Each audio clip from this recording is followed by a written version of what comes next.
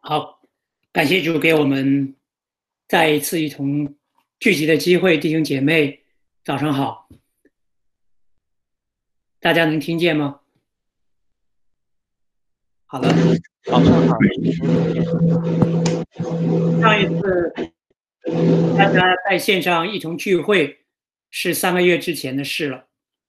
记得以前在中学写作文的时候，每次开头差不多都是一样的，光阴似箭，日月如梭，装模作样的感叹一下时间过得好快，所以要下决心好好学习，好好用功。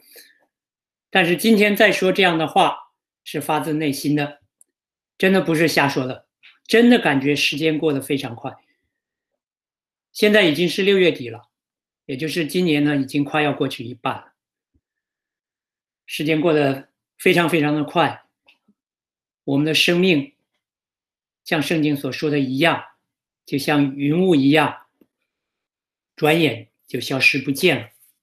求主给我们恩典，让我们常常在我们有限的时间里面，我们可以常常来到他的面前，我们可以常常思想他的话，我们常常读他的话，也和弟兄姐妹常常聚在一起来敬拜他，来受他圣灵的引导，一同在他面前可以更多的认识他，更多的追求他。好，我们先有一些祷告。天父，我们感谢你，今天我们能够一同这样聚集，也是你的恩典。我们知道你爱我们，我们知道你要借着你的话向我们启示你自己。你已经把赐人智慧和启示的灵赏赐给我们，让我们借着你的话，让我们借着你的灵，可以真正的认识你，可以真正的进到你的面前，我们也可以常常住在你里面。我们知道你今天要向我们施恩，你要胜过我们的软弱，你要胜过任何环境的局限，你要在你儿女的季节之中大大的彰显你自己，并且也把你的话多多的赏赐一切寻求你、愿意认识你、愿意得着你的儿女。就我们再次为着你这样的恩典，把感谢、把赞美都归给你，就求你使用以下的时间，使用你软弱的器皿，在我们当中来成就你自己的工作，来彰显你的荣耀。我们把感谢、把赞美都归给你，靠主耶稣基督的名，阿们。前一阵子有个人呢，在一个微信的宠物群里面说你们大家知道吗？你们家养的狗每天都花很多时间等你们回家。你们大家真的要对你们的狗狗好一点，因为养过狗的人呢都知道，主人出门的时候如果没有带狗的话，你的狗就会长久的坐在门口，坐在地上，一直望着门口，等着主人回家。也就是说，狗狗的一生很多时间是在等待当中所度过的。不光狗是这样，其实人也是一样。我不知道大家有没有意识到，其实呢，无论我们有没有意识到，在我们生活当中有一个很重要的部分，那就是等。我们会花很多时间等，比如说你去店里面买东西的时候要排队，你就要等；出门的时候你要等车，要等飞机。你饿了呢，如果饭还没有好，你要等着开饭。即使来教会聚会也是一样的。如果今天比如说是新正长老讲道的话，大家可能会迫不及待的等着他开始讲。如果今天换成我讲，很可能呢刚刚开始有人就迫不及待的等着结束。同样呢，这次疫情对每个人都产生了巨大的影响。在疫情肆虐的时候，我们都在等着它赶快过去。有人说2020年这样的多灾多难，真的希望能够快一些结束，能够盼望明年能够快一点来到，那这也是一种等。在基督徒的生活里面，等同样是一个非常非常重要的部分。圣经告诉我们，我们在等，我们在等很多的事，我们在等耶稣基督做王，等仇敌成为他的脚凳。我们靠着圣灵，凭着信心等候所盼望的义。我们等候我们的生命长大成熟，等候我们可以成为得着神儿子的名分。我们等候主耶稣基督显现，等等等等，我们有许许多多的等。所以今天呢，我这个题目我要讲的分享的题目就叫做等。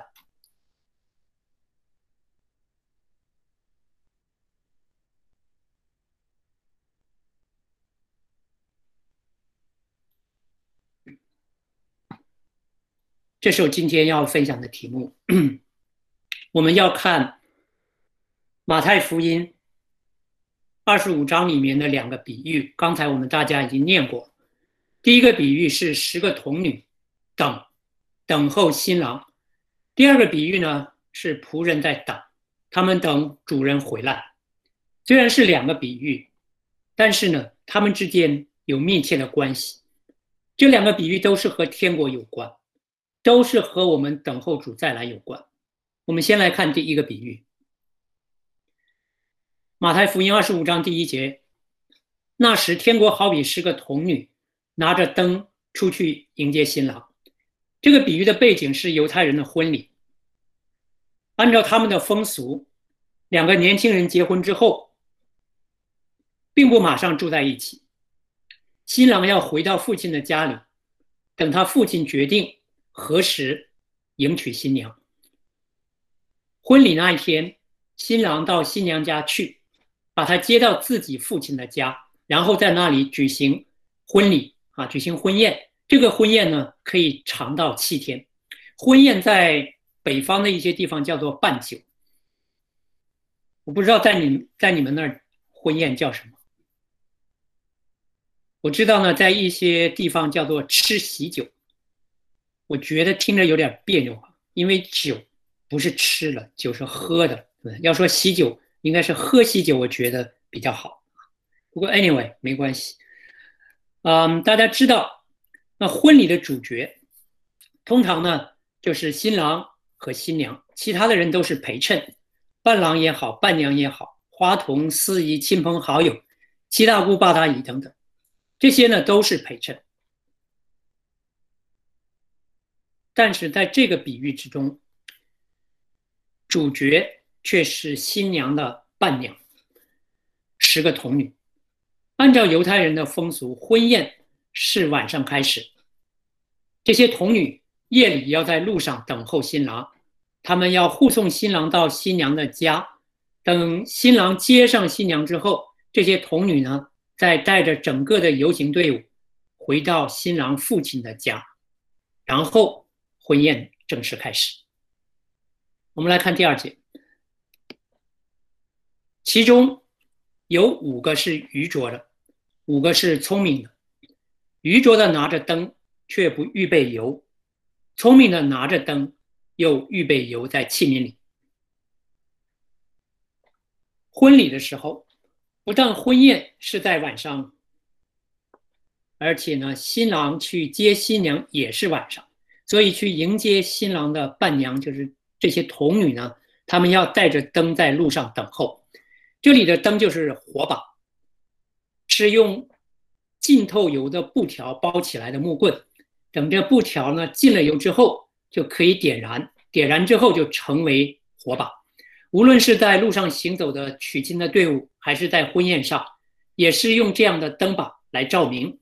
但是使用这样火把来照明，但是使用这样的火把呢，有一个麻烦，就是每隔一段时间要把烧过的布条拿掉，再换上新的布条，用油浸过的新的布条绑在木棍上。马太说10个童女中有5个是愚拙或者是笨的，因为他们只带着灯，却不预备油。另外5个是聪明的，既拿着灯，还带着器皿，器皿里面装好了油，因为他们想到了，如果新郎来迟的话，那油就会烧光，如果没有油了，灯就没有用了。第5节说，新郎延迟的时候，他们都打盹睡了。半夜有人喊着说：“新郎来了，你们出去迎接他。”这些童女就都起来收拾灯。果然，新郎来迟了。10个童女等他的时候都打盹睡觉了，火把也灭了。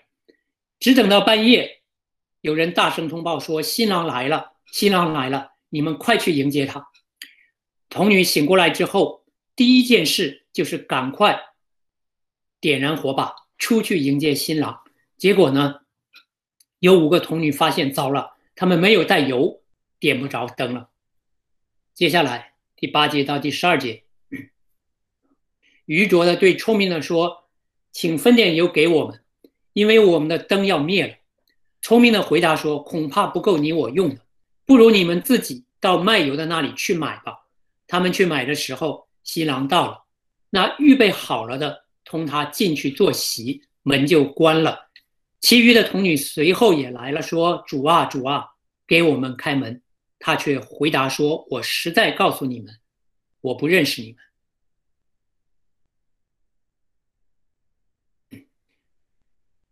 这个比喻中的新郎，我们知道就是主耶稣。有一天他要来，要带许多人参加在父家里举行的婚宴，而童女呢，则是那些蒙节选迎接他回来的人。聪明的童女可以去迎接新郎，并且参加婚宴；愚拙的童女去买油的时候，错过了新郎，被拒之门外，与婚宴失之交臂。这是呢，这个比喻，主耶稣用了12节，给我们讲了一个很完整的比喻。在这个比喻里面，也许有很多细节我们会感到好奇，可能我们会讨论说，为什么是10个童女？10这个数字在圣经当中有没有什么特别的含义？在这里有什么特别的含义？为什么不是2个，也不是20个呢？然后这10个童女里面，为什么恰好一半5个是愚拙的，另外5个是聪明的呢？这有没有什么特别的含义？还有呢，灯在这里面有没有什么特别的含义？是不是代表我们的见证？还有油有没有什么属灵的含义？油在这里面是不是代表圣灵？还有那个卖油的是谁？还有这些童女，这个卖油的为什么夜里面还开门也不休息等等等等，有许多的细节。然而呢，我想这些细节并不是这个比喻的重点。重点呢，主耶稣在结束这个比喻时候说了一句话，就是第13节。所以你们要警醒，因为那日子那时辰你们不知道。所以这就是呢，主耶稣在这句话第13节，主耶稣用这句话来总结，来结束这个比喻。这是呢，这个比喻最后的结论，或者说呢，就是重点。你们要警醒，你们要警醒。读完这个比喻之后，我们可以不知道那些细节有什么属灵的含义，我们甚至可以忘记了那些细节。但是呢，我们一定要记住主对我们的提醒，你们要警醒，这是最最最最重要的。新郎不但延迟了，而且他来的日子时辰没有人知道，所以童女们要警醒，不然就会错过了新郎，就会错过了婚宴，这是让他们一辈子都要后悔莫及的事。主和他的门徒讲这个比喻的目的也是非常清楚的，就是要提醒他们，同时也是提醒我们要警醒，不然我们必定要后悔。人活一辈子，谁都会做一些后悔的事情，很多时候这些事情的影响不大，过去就过去，但是另外一些事情则会让我们把肠子都悔青了。其他的事情可以后悔，即使无法挽回也 OK。但是对于我们基督徒来讲，在等候主回来这件事情上，我们千万不要做出让我们后悔的事情，要警醒。这是第一个比喻。讲完这个比喻之后，主耶稣讲了第二个比喻。同第一个比喻相比，这个比喻呢比较长，而且细节呢更多。我们先来看内容，然后思想主耶稣讲这个比喻的目的和这个比喻的重点。从第14节开始，就是第二个比喻。主在那里说，天国又好比一个人要往外国去，就叫了仆人来，把他的家业交给他们，按着个人的才干给他们银子，一个人给了5000，一个人给了2000，一个给了1000，就往外国去了。这个离开的人就是主耶稣，他到外国去，就是到很远很远的地方去，或者说呢，他复活之后，就是讲他复活之后呢，离开这个世界到父那里去，所以要很久才回来。他有很大的家业，就是他的教会。他离开的时候呢，把家业交给他家里的仆人，让他们一面经营，一面等他回来。主人离开的时候，按照仆人的才干或者说能力，分给他们银子，有能力的就多给一些，能力小的就少给一些。那领5000的随即拿去做买卖，另外赚了5000。那领2000的也照样另赚了2000。但那领1000的去掘开地，把主人的银子埋了。过了许久，那些仆人的主人来了，和他们算账。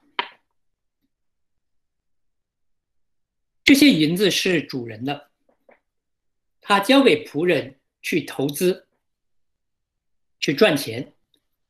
当主人回来的时候，仆人要向他交账。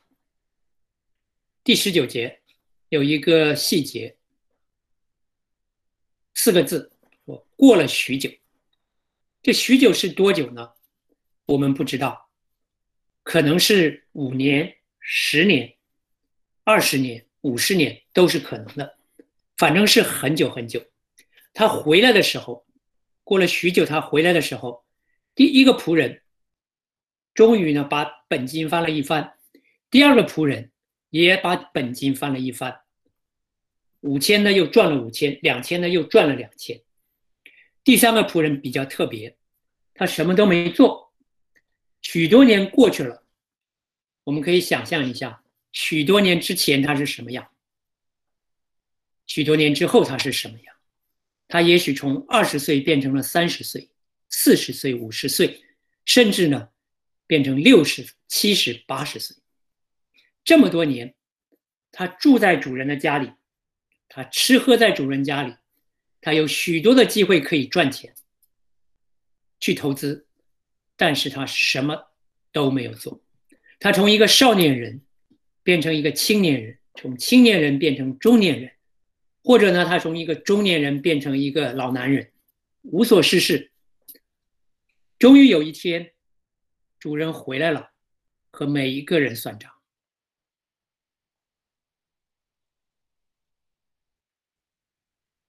那领5000银子的又带着另外的5000来说，主啊，你交给我5000银子，请看我又赚了5000。主人说，好，你这又良善又忠心的仆人，你在不多的事上有忠心，我要把许多事派你管理，可以进来享受你主人的快乐。那领2000的也来，对主人说，你交给我2000银子，请看我又赚了2000。主人说，好，你这又良善又忠心的仆人，你在不多的事上有忠心，我要把许多事派你管理，可以进来享受你主人的快乐。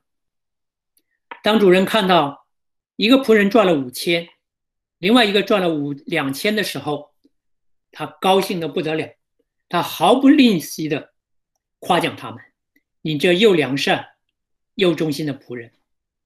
我们需要注意，主人所夸奖的是什么？是这两个仆人的能力吗？是他们有多大的本事吗？是他们赚了很多很多银子，做了很大很大的工作吗？都不是。主人所夸奖的是他们的品质。主人说：你这又良善又忠心的仆人。主人所夸奖的是他们的良善，他们的忠心。良善就是好，就是 good。良善是神的一种品质。圣经告诉我们说，只有神是良善的。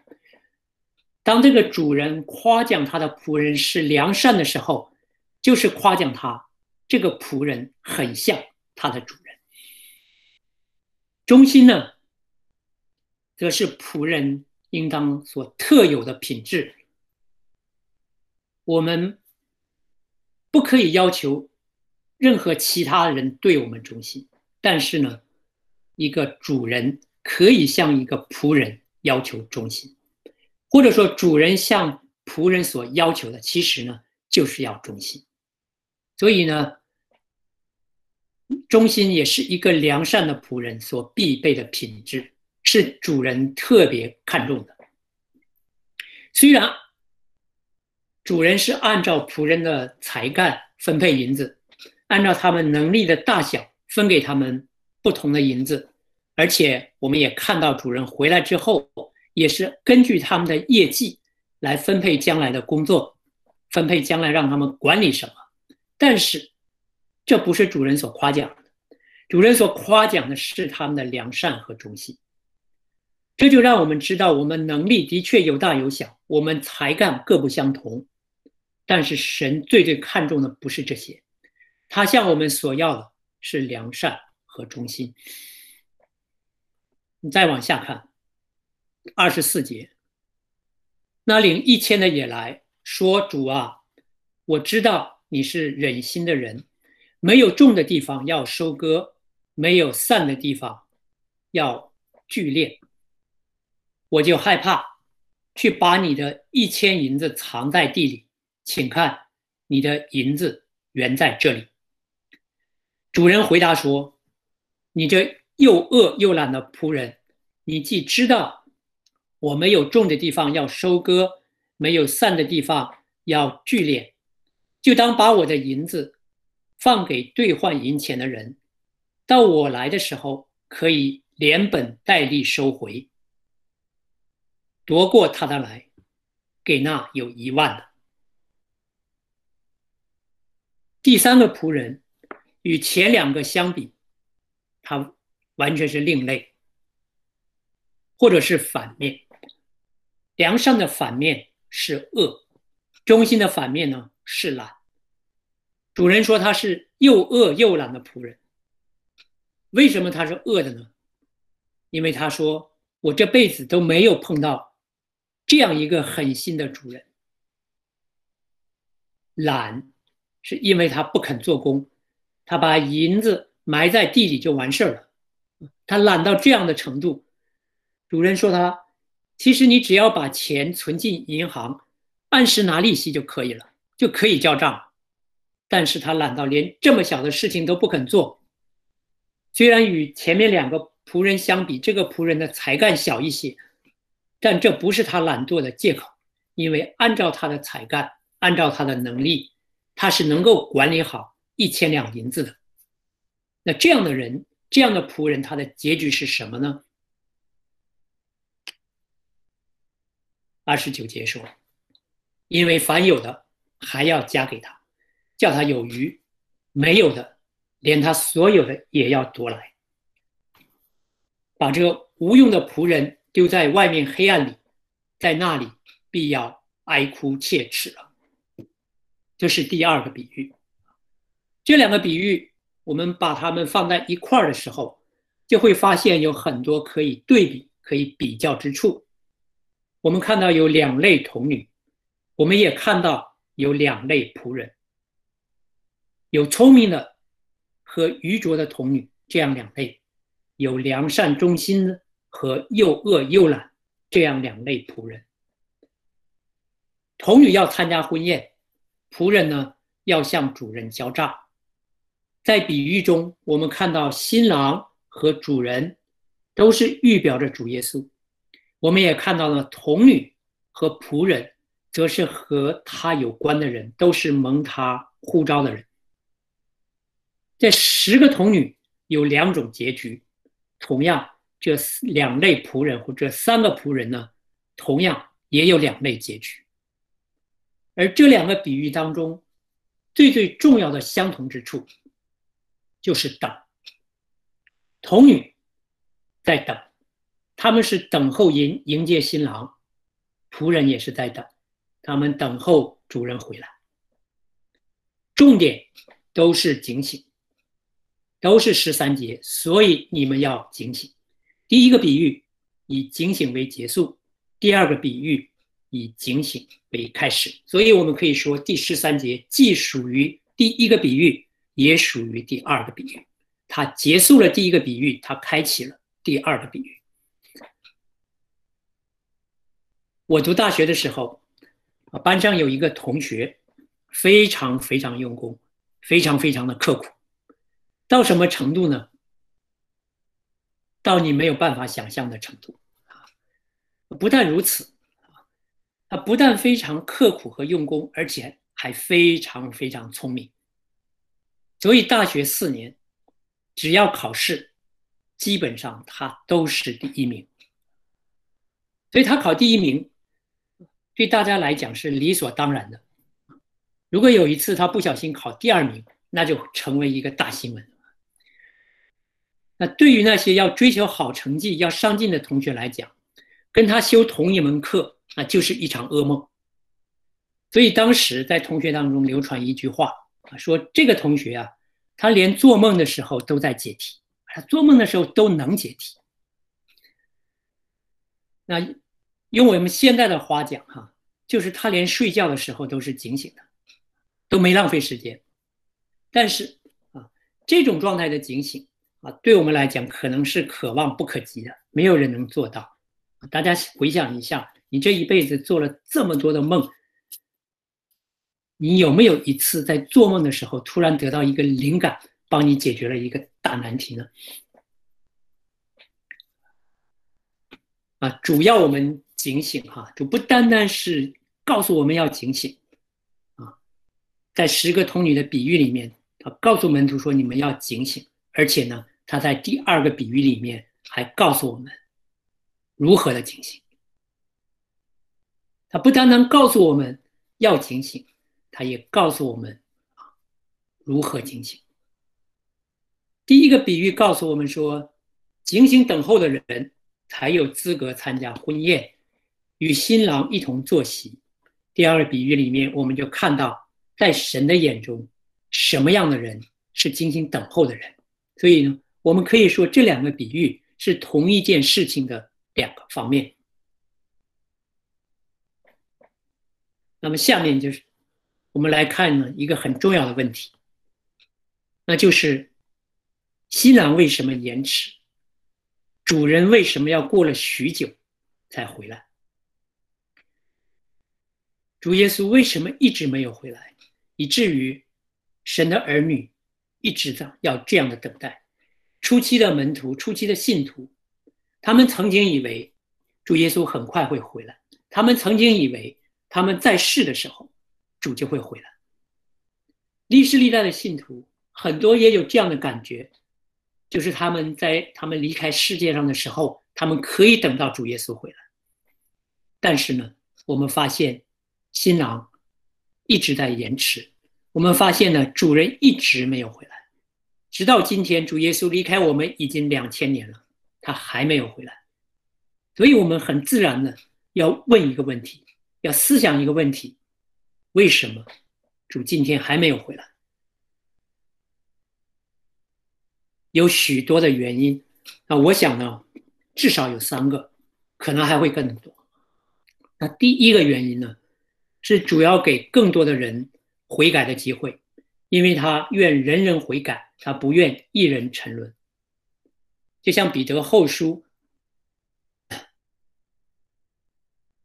第3章第9节那里所说的，主所应许的尚未成就，有人以为他是单言，其实不是单言，乃是宽容你们，不愿有一人沉沦，乃愿人人悔改。我们很多人出门坐飞机的时候都会碰到飞机晚点，几乎没有人没有碰到过，大概很少有人次次都是正点的，可能都会碰到飞机晚点。那晚点的时候呢，我们先被通知要在候机室等，等啊等啊，好不容易接到通知说可以登机了，但是呢，登机坐下来之后行李都放好了，安全带系好了，就等着起飞了，但是飞机还是原地不动再等一等呢，乘客就开始抱怨了，也开始猜测了，说是不是飞机出状况了所以误点了有的人呢就说，哎呀，误点就误点吧，那如果飞机出状况，还是要先把问题找出来修理了再飞，这样才安心等着等着呢等了好久，结果看到什么呢？看到有人最后一批乘客他们气喘吁吁的上了飞机，很可能就坐在你旁边。这时候我们才知道，不是飞机出状况，原来呢是该来的乘客还没有来，所以要等他们。乘客以为是他们在等飞机修复其实呢是驾驶员在等更多的人上飞机。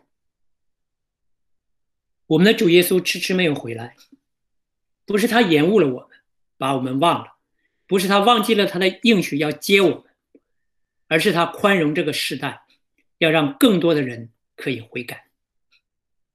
我们已经得救了，我们活着看到主回来，和我们走了之后再复活看到主回来，说实话差别不是那么大。如果呢我们活着主就回来的话，我们可能就是在地上少受一些痛苦而已，可能就是这个区别。但是对于还没有信主的人，结局则是完全不同，因为当主再回来的时候，就是他审判的时候。当审判开始的时候，人就再也没有机会悔改了。所以主把我们留在地上，把我们安排在现在所处的环境里面，就是要让我们圣洁、敬虔、切切仰望神的日子来到。这是彼得后书第3章的11节和12节的一部分。在中文和英文在中文的翻译里面漏掉了括号里的这个字就是呢，彼得乃是说，让我们可以圣洁敬虔，切切仰望并催促神的日子来到。在英文的翻译里面，有一些版本把催促翻译出来了，有一些没有。也就是说呢，我们在地上有一个责任，或者可以做一件事情，就是除了仰望神的日子来到之外，圣经也告诉我们说，我们可以催促神的日子来到。如何催促呢？我们看前面这节，彼得他特意把神的应许尚未成就和人人悔改放在一起，就是告诉我们说，人的悔改和主应许成就是有关系的，或者说主所应许的成就和人悔改是有关系的。非常清楚告诉我们说，悔改的人越多，主回来的日子就越近。如果我们盼望神的日子来到，盼望主耶稣回来接我们，如果我们从内心呼喊说，主啊，我愿你快来，我们要做的一件事情就是无论得时不得时，务要传道，我们要努力的传道，我们要努力的传福音，让更多的人悔改，真实的悔改，催促主的再来。这是呢，主还没有回来的第一个原因，还需要有更多的人悔改。第二个原因呢，主再回来的时候，他要得着一个荣耀的教会，基督的身体要长大成熟，心腹要装饰整齐，迎接新郎的来到。所以呢，主不单单在等候人悔改，主也在等候教会成熟，可以配得上新娘呢可以配得上这位新郎。所以这就要问我们自己如果主耶稣明天回来，我们预备好了没有？我们的教会预备好了没有？我知道有很多人，尤其是年轻人，早上起床需要有闹钟不但有闹钟，一个还不够，两个也不够，有些人要用3个闹钟，或者呢把手机把手表要设置3个闹钟第一次响的时候马上关掉第二次再响再关掉到第3次再响的时候才努力挣扎着非常痛苦的爬起来。就像呢彼得、约翰和雅各这3个门徒，他们跟着主到了客西马尼园，主耶稣去祷告的时候吩咐他们要警醒等候，但是他们做不到，他们一次一次的沉睡。主告诉他们要警醒，不要再睡了。主告诉他们说，你们在那里警醒祷告，但是他们却在沉睡。主把他们叫醒了，他们又睡。主再把他们叫醒，他们再睡。他们需要很多个闹钟，这是不是我们今天的光景呢？如果我们诚实的问自己，我们诚实的面对自己的内心，我有多少时候、多少时间是在警醒，是在等候，我们怎么回答呢？我们回想一下，审视一下过去的这一周，过去的7天，过去的3天，我们有多少时间我们想到了主要回来这件事，我们在等候他回来。主还没有回来，不光是给没有得救的人机会叫他们悔改，主也给我们机会，等我们预备好来迎接他。主还没有回来的第3个原因，那是试炼我们的忠心。在第2个比喻里面，我们看到说，那领5000的随即拿去做买卖，赚了5000；那领2000的随即拿去做买卖，赚了2000。如果我们不仔细读的话，可能会觉得钱赚得很快很容易。其实不然，因为19节我们刚才说过了，有一个细节很重要很重要。19节说，过了许久，主人才回来。过了许久，一方面告诉我们说是很长很长很长的一段时间，特别今天我们回头看的时候，真的是很长一段时间。同时还告诉我们说，不仅时间长，而且还不确定。这是和第1个比喻的另外一个相同点，就是呢，要等到什么时间，等到什么时候，要等多长是不确定的。童女知道新郎要来，但是不知道他什么时候来。仆人也知道主人要回来，但是不知道主人什么时候回来。我们也是一样，主是要回来了，而且他回来的时间越来越近，过1天就少1天。但是呢，他什么时候回来？他确切的时间，他回来的确切时间是什么时候？不知道。我们还要等多久？1年呢？还是2年？还是5年？还是10年？100年？200年？没有人知道，我们都不知道要等多久。如果我们知道主耶稣下周就回来，或者他明确的告诉我们说他冬天之前回来，明年的某一天回来，我们等候的状态一定是不一样的。但是呢，神就是要让我们面对这种不确定性，因为在不确定中警醒等待，才更加的显出我们的品质，更加显出我们的良善和忠心。主所要不是一时的热忱，而是持久的良善和忠心。我们可以做得到一时火热。我们信主的经历里面，弟兄姐妹都会有这样的经历，都会有火热过。但是更多的时候，我们则是像温吞水一样，我们忽冷忽热，我们不冷不热，让我们的良善和忠心大打折扣。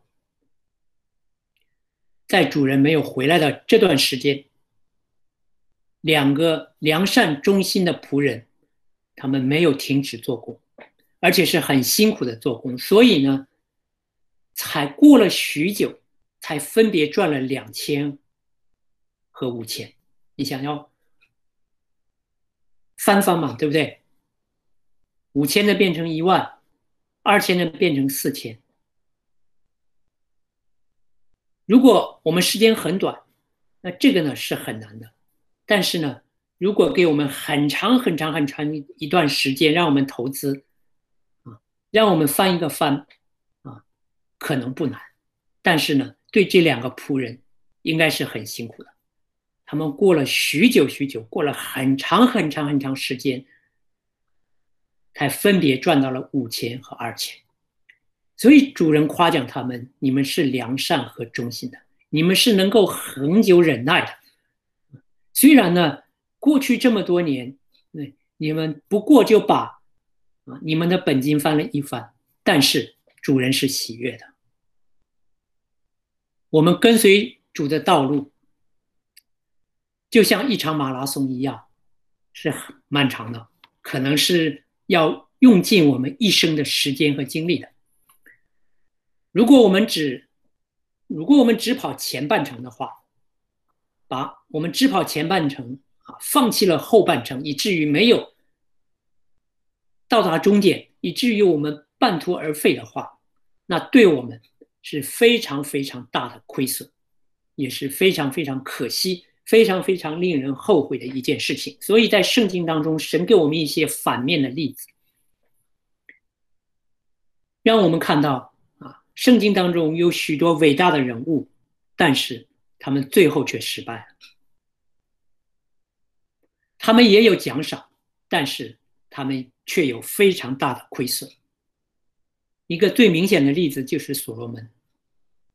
我们读圣经的时候，读旧约的时候，读所罗门的故事的时候，读到最后看到所罗门的结局的时候，我们真的是觉得非常的惋惜。因为呢，他没有持守到最后。神把这些失败的伟人的故事，他们的经历写在圣经当中，也是提醒我们，要我们警醒，要我们忠心，要我们良善，要我们在这许久的日子里面，我们一直仰望神，我们一直跟随神，我们一直向他忠心。上次呢，就是3月份那一次，在结束的时候跟大家讲过，应该是讲过哈，我如果没记错的话，讲过呢约翰卫视里的一个小故事。今天我就不问大家还记得不记得那个故事免得咱们都尴尬。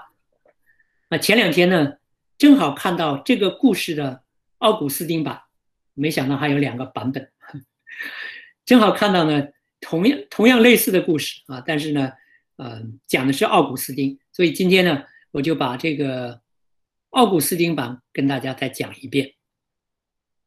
没有听过的就是第一次了哈，听过的就当复习。这个故事的大意是说，有一次有人去访问奥古斯丁，问他一个问题说，假如主耶稣今晚回来，那么剩下来这一下午的时间你打算怎样度过？我们大家也想一下这个问题啊。假如今天是我们最后一天啊，今天上午已经快要结束了，主耶稣晚上就回来，所以我们还有一下午的时间。那这一个下午你怎么度过呢？很诚实的，很真实，很真实的，脑袋飞快的想一下，你还有8个小时，8个小时有点多，差不多吧，还有8个小时。这8个小时你计划一下你要做什么，这样当主耶稣来的时候，你说我预备的差不多了，或者我预备的完全好了，还是说来不及了，心里面心乱如麻，太多的事情我该做的还没做，8个小时怎么够呢？好，我们来看奥古斯丁怎么回答。奥古斯丁回答说：“我会去菜园里面种菜浇水，再收拾收拾那几盆花。今晚修道院轮到我做饭，所以我也要提前预备一下做晚饭。”大家知道修道院的生活很简单，大家去欧洲的时候，很多人可能都会去选择几个修道院去参观一下。去过修道院大概就知道如果是很简陋的修道院的话，那里面没有什么东西，但是呢，会有很漂亮的花会有菜园。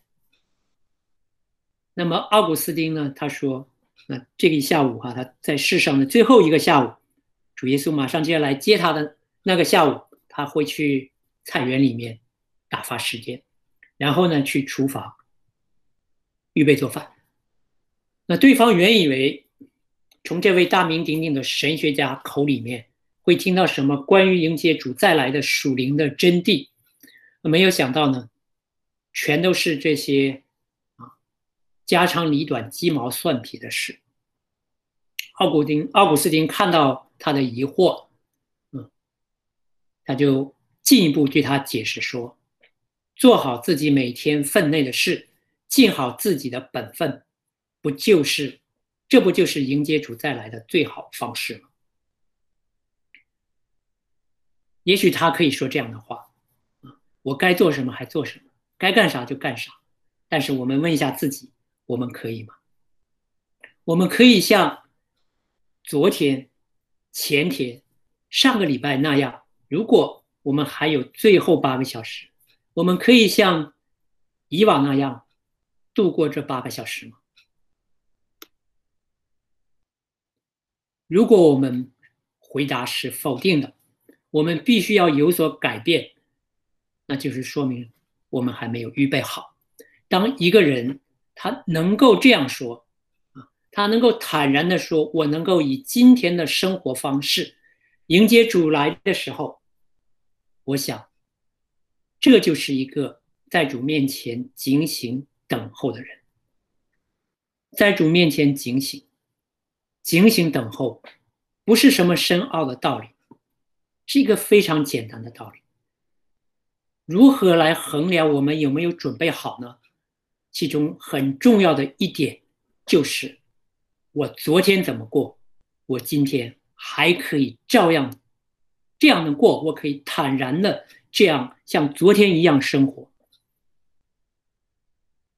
那就是告诉我们说，我们是预备好的人，我们能够以平时的每天的生活态度、生活方式来迎接主来。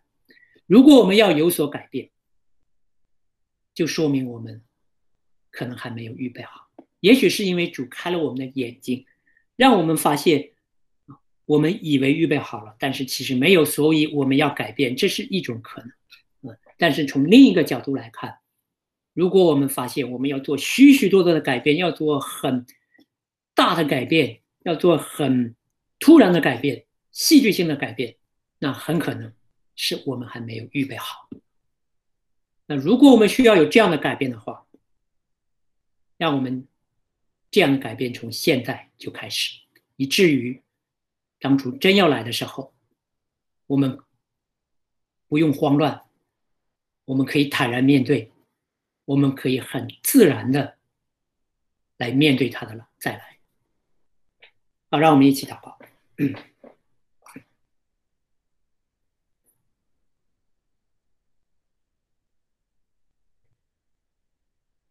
主啊，求你帮助我们。你知道我们离你的心意还有多远，你知道我们生命当中还有许许多的工作需要你来成就。我们就求你借着你的话，借着主你自己的灵，在我们里面来工作，来改变我们，借着十字架来成就你在我们每一个人身上的旨意，来让我们可以更多的像你，让我们可以常常在你面前思想你的话，你的话就可以警醒我们，就让我们可以在你面前等候预备仰望，并且催促你自己的再来。你知道我们常常会忘记你的话，我们常常会忘记你就要来了，你已经在门口这件事，我们何等需要你来提醒我们，让我们真的不被这个世界所搅扰，让我们的心能够单纯的在你的里面，我们就在你面前成为蒙福的人，我们也可以成为他人的祝福，把更多的人也带到你的面前，也可以和弟兄姐妹在你的里面，我们可以同盟建造，让教会可以装饰整齐，迎接主你自己的再来。主，我们谢谢你，因为你从来没有撇弃我们，我们把感谢把赞美都归给你，求你听我们的祷告，靠主耶稣基督的名，阿们。